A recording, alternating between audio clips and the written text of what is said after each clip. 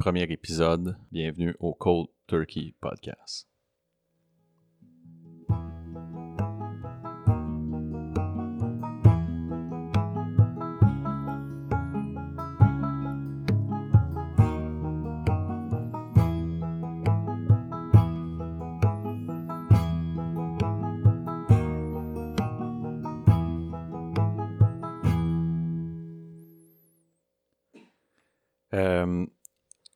Comme je disais, Cold Turkey Podcast, ça va être un podcast qui va parler des décisions importantes qu'une personne a prises dans sa vie parce que sa vie amenait à nulle part.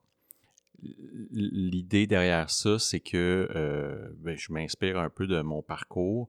Je vais lire une phrase que je viens de lire qui me fait penser et qui me fait réfléchir beaucoup. C'est Antoine de Saint-Exupéry qui a dit « Faites que le rêve dévore votre vie afin que la vie ne dévore pas votre rêve. » L'idée m'est venue justement parce que dans mon parcours, il est arrivé un moment décisif où est-ce que j'ai dû prendre la décision d'arrêter de consommer les drogues et les alcools que je consommais. Donc, j'ai 44 ans, je suis papa de 3 enfants, un garçon de 22 ans, une jeune fille de 18 ans et un petit poupon de 3 ans et demi. Il y a 14 ans, donc le 25 février 2005, je décidais que j'arrêtais de consommer. À ce moment-là, c'était principalement du cannabis et de l'alcool. Et il est arrivé des moments, et en fait, un grand moment qui a fait que j'ai décidé d'arrêter ça. Mais il est arrivé plusieurs moments avant ça où est-ce que je me disais, il y a quelque chose qui ne fonctionne pas, il y a quelque chose dans ma vie qui ne va pas comme ça devrait. Évidemment, le début de ça, c'est le début traditionnel. C'est-à-dire que, là, je dis traditionnel, c'est très comique de dire ça parce que après en avoir parlé, je vais réaliser que c'est peut-être pas si traditionnel que ça. Mais je vous explique. Au départ, c'est des expérimentations. C'est-à-dire que mon souvenir le plus lointain, c'est un souvenir de...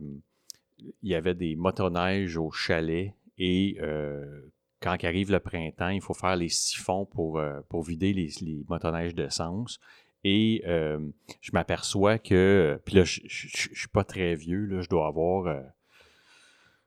je vais peut-être dire 7 ans là, pour pas faire freaker personne, mais je dois avoir autour de ça. Et on me confie le travail, les temps changent, mais on me confie le travail de faire le siphon de skidoo parce que, bon, il y a tout un phénomène physique là, de faire le siphon. Mais moi, je dirais que la leçon de physique, je la retiens pas autant que si je manque mon coup, ou du moins les émanations d'essence font en sorte qu'il se passe de quoi que, autant épeurant que ce soit, il y a de quoi d'extrêmement tripant dans ce qui se passe à ce moment-là. Donc, ce qui est en fait de l'intoxication, là, mais plutôt que d'en avoir peur, je réalise, non, c'est pas vrai, je réalise pas, mais j'apprécie le moment, ou du moins, il y a de quoi de tripant là-dedans. Et ça va me suivre, ça. C'est-à-dire que plus tard, quand mon père, qui cueille de la cerise sauvage sur le terrain du chalet, puis qui décide de devenir qui décide de produire son propre vin artisanal et qui s'avère être un vin extrêmement dégueulasse, mais en haute teneur d'alcool, moi, voyant que ces bouteilles-là vont traîner dans le sous-sol indéfiniment, un petit peu plus tard, là, je dirais vers 12, 13, 14 ans, mais je vais prendre les bouteilles puis les faire disparaître, mais je dis les faire disparaître, personne, en fait, s'en préoccupait parce que, justement, c'était du vin qui était peut-être pas très bon au goût. Puis là, je vais partager ça avec des amis. Et ça reste encore des moments, je dirais, là, agréables et tripants. Fait que je vais faire ça pendant plusieurs années, puis je vais découvrir le cannabis à travers ça. Puis c'est très drôle parce qu'au secondaire, moi, c'est pas quelque chose qui m'attire. C'est-à-dire que Je suis encore un grand lecteur, donc je lis beaucoup. Et à ce moment-là, j'avais déjà lu Christiane F. J'avais déjà lu L'Herbe bleue, puis un paquet de lectures là, qui démonisaient ou qui montraient un peu, là, et avec raison, les effets néfastes que pouvaient avoir les drogues, et particulièrement dans ces exemples-là où est-ce que les cas d'intoxication puis les cas de toxicomanie, dans leur cas, étaient extrêmement graves et étaient, en fait, dans certains cas, fatales. Donc, tout mon secondaire, là, je dirais presque par vertu, là, j'évite de parler de ça, j'évite même de côtoyer les gens, mais il y a quelque chose de séduisant là-dedans. Là. Dans la gang d'amis, là, ben, il y en a tout le temps, puis je m'avère être je me retrouve à être assez rassembleur. Là. D'ailleurs, c'est moi qui vais organiser le plus gros party d'après-balle, mais encore là, je m'éloigne de ça. Je ne veux pas rester là-dedans. Je les vois, ces gens-là, je les remarque. J'aime ça les côtoyer. C'est-à-dire que j'aime ça être dans le cercle d'amis pas loin, mais c'est quelque chose qui me fait plutôt peur. Fait que j'ai peu ou pas d'expérimentation avec, entre autres, le cannabis. L'alcool, ça, il n'y a pas de problème. Là. Je pense que c'est socialement plus accepté. En fait, il y a déjà 28 ans, là, donc 28-30 ans. C'est déjà plus accepté l'alcool, mais du côté des drogues, c'est beaucoup moins. Il y a quelque chose de plutôt, j'allais dire, il y a de quoi de négatif là-dedans. Arrive le cégep, et au cégep, là, c'est une autre paire de manches. Je suis accepté en art plastique, et ce qui est pas du tout ce qui devrait pas du tout être mon parcours professionnel, mais je suis accepté en art plastique au cégep, et ça devient un complet bordel. C'est-à-dire que là, à ce moment-là, il y a un local destiné et consacré aux étudiants d'art plastique, et il va se retrouver là, les plus poteux, disons-le comme ça, là, les gens qui consomment le plus de cannabis. Puis, évidemment, là, je vais commencer à expérimenter avec ça. Puis là, il va y avoir tout une espèce, j'allais dire un réseau, c'est pas vrai, mais il y a un cercle d'amis d'à peu près 4 chums là, qui vont se retrouver ensemble, là, puis qui vont, à tous les week-ends, se ramasser de l'argent en gang, là, puis on va être 4, puis on va s'amuser avec ça. Je dirais que c'est plus d'expérimentation, là, mais on pousse un petit peu plus. Puis si on avance, là, ben là, moi, je reste celui qui va en prendre plus que les autres, puis qui va avoir plus de fun que les autres, puis qui va être celui qui va développer le gadget pour consommer plus de cannabis que les autres. Puis, bon, ça va passer par acheter la bébelle pour en consommer plus, puis sinon la fabriquer, puis bon, je vais être ce gars-là. Et je vais avoir mon premier enfant très jeune. C'est-à-dire qu'à j'ai 44 ans, mon fils va avoir 22 ans. Donc, à 21 ans, 22 ans, ma copine de l'époque tombe enceinte, et ça fait que tout ce qui est la fréquentation de bars, de discothèques, c'est pas quelque chose que je vais pouvoir poursuivre, parce que justement, je vais avoir un enfant très jeune. Mais encore là, à ce moment-là, là, j'ai déjà une cadence régulière dans ma consommation de cannabis et ma consommation d'alcool, même que ça devient comme une espèce de petite recette miracle, là, de combiner alcool et cannabis, puis de trouver j'allais dire le sweet spot, là, l'endroit idéal là, dans lequel on se retrouve dans un état intoxiqué là, parfait.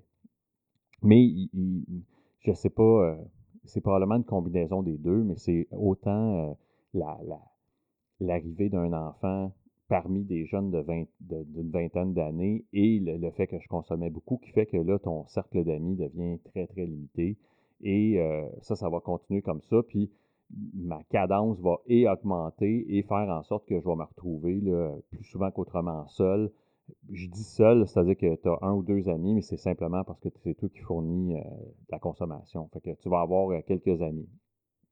Je vais finir par, du côté professionnel, là, je vais finir par faire un paquet de job-in et finir par trouver mon compte au niveau des technologies. Donc, à ce moment-là, là, je travaille euh, comme technicien informatique. Je travaille je fais des réparations d'ordinateurs. Je suis vraiment dans ce monde-là. Et on peut avancer là, comme ça là, pendant plusieurs années. Puis là, les emplois vont se bousculer. Là. J'ai de la misère à trouver mon compte, j'ai de la misère à me trouver moi là-dedans, j'ai de la misère à trouver qui je suis, qu'est-ce que je veux, qu'est-ce que j'aime, et tout ça. Puis ça va y aller, ça va débouler comme ça de fil en aiguille. Et à l'aube de mes 30 ans, euh, j'arrive à un moment où est-ce que je me retrouve un peu...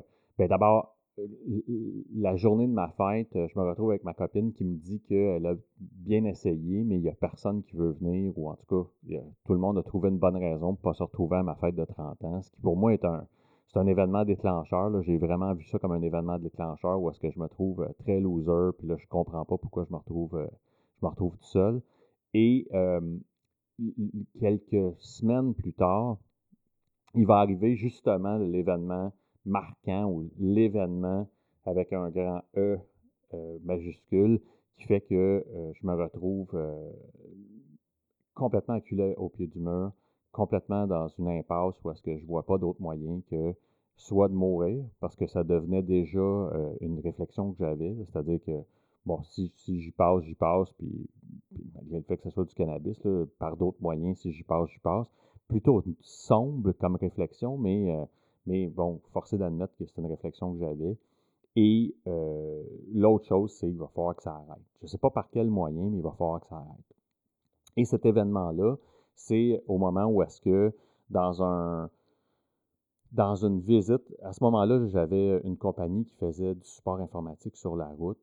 Et dans un moment critique où est-ce que j'arrive à la porte d'un client, et là, effectivement, j'étais définitivement intoxiqué. De toute façon, mon intoxication était rendue là, presque du matin au soir. Là. Donc, sans nécessairement boire de l'alcool, là, parce que je savais bien que de conduire intoxiqué à l'alcool, c'était pas très prudent, mais du côté du cannabis, je me disais que ça, il n'y en avait pas de problème. Là. Bon, c'est un autre débat en soi. Et ce matin-là, en direction de ce client-là, qui est à, mettons, 30 minutes de chez moi, je fais comme une... Je vais être obligé de dire après que je suis obligé de constater que c'était probablement une crise de psychose. C'est-à-dire que j'arrive à la porte de ce client-là, et là, c'est tout le temps un moment de panique parce que là, j'ai comme une procédure. Là, il faut que je masque les odeurs. Donc, je vais manger de la gomme, je vais mettre la goutte dans mes yeux. Il y a comme toute une procédure autour de cacher et masquer le fait que je sois intoxiqué parce que je rencontre quelqu'un que je connais pas. Là, je m'en vais sonner à la porte de quelqu'un pour aller réparer son ordinateur. Donc, j'ai aucune idée de qui il est. Bon. Donc, il y a comme toute une procédure. Et au moment, justement, de débarquer de la voiture, je trouve pas mes outils de travail, particulièrement un tournevis là, qui va rester comme l'espèce d'objet marquant dans ma tête, là, où est-ce que je trouve pas mon tournevis, et c'est une spirale sans fin, un gouffre sans fin qui m'amène là, dans un état que j'ai jamais vécu. Je pleure, je crie, je hurle, et j'appelle qui veut bien entendre. J'appelle n'importe qui veut bien entendre que ma vie, c'est de la merde. J'appelle n'importe qui. J'appelle évidemment ma femme, ma conjointe. J'appelle tout le monde. Il n'y a pas de limite à qui je veux appeler. Et finalement, j'appelle mes parents. Et c'est mon père qui répond et qui me demande sagement, viens-t'en donc à la maison, faudrait qu'on se parle.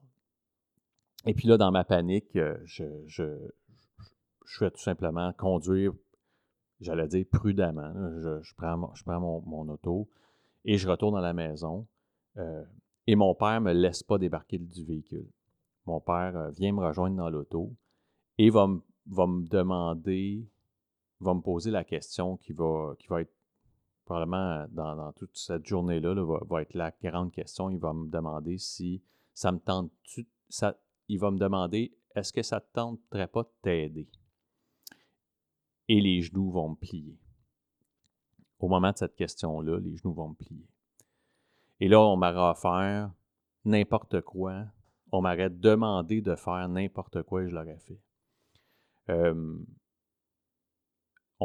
À ce moment-là, on me propose de rentrer en thérapie. On me propose d'aller passer 21 jours dans une maison de thérapie, puis j'accepte. Et comme je disais, le 25 février, je rentre en thérapie et je vais passer 21 jours là-bas à comprendre qu'est-ce qui se passe, à comprendre qui je suis, à comprendre qu'est-ce qui cause ça, de quelle façon je me retrouve dans cette position-là. Et depuis, donc maintenant plus de 14 ans, là, je suis sobre puis je ne consomme pas.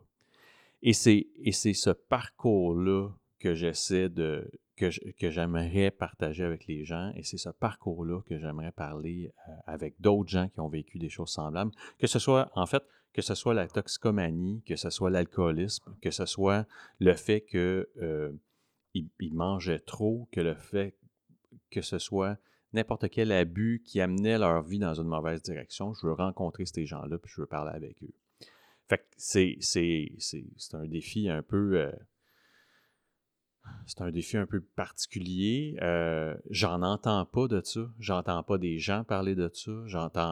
C'est un tabou aussi. On est dans l'image, on est dans ce qu'on projette, donc c'est difficile de projeter, mais en même temps, c'est ironique parce qu'en même temps, dans les médias, on glorifie ça.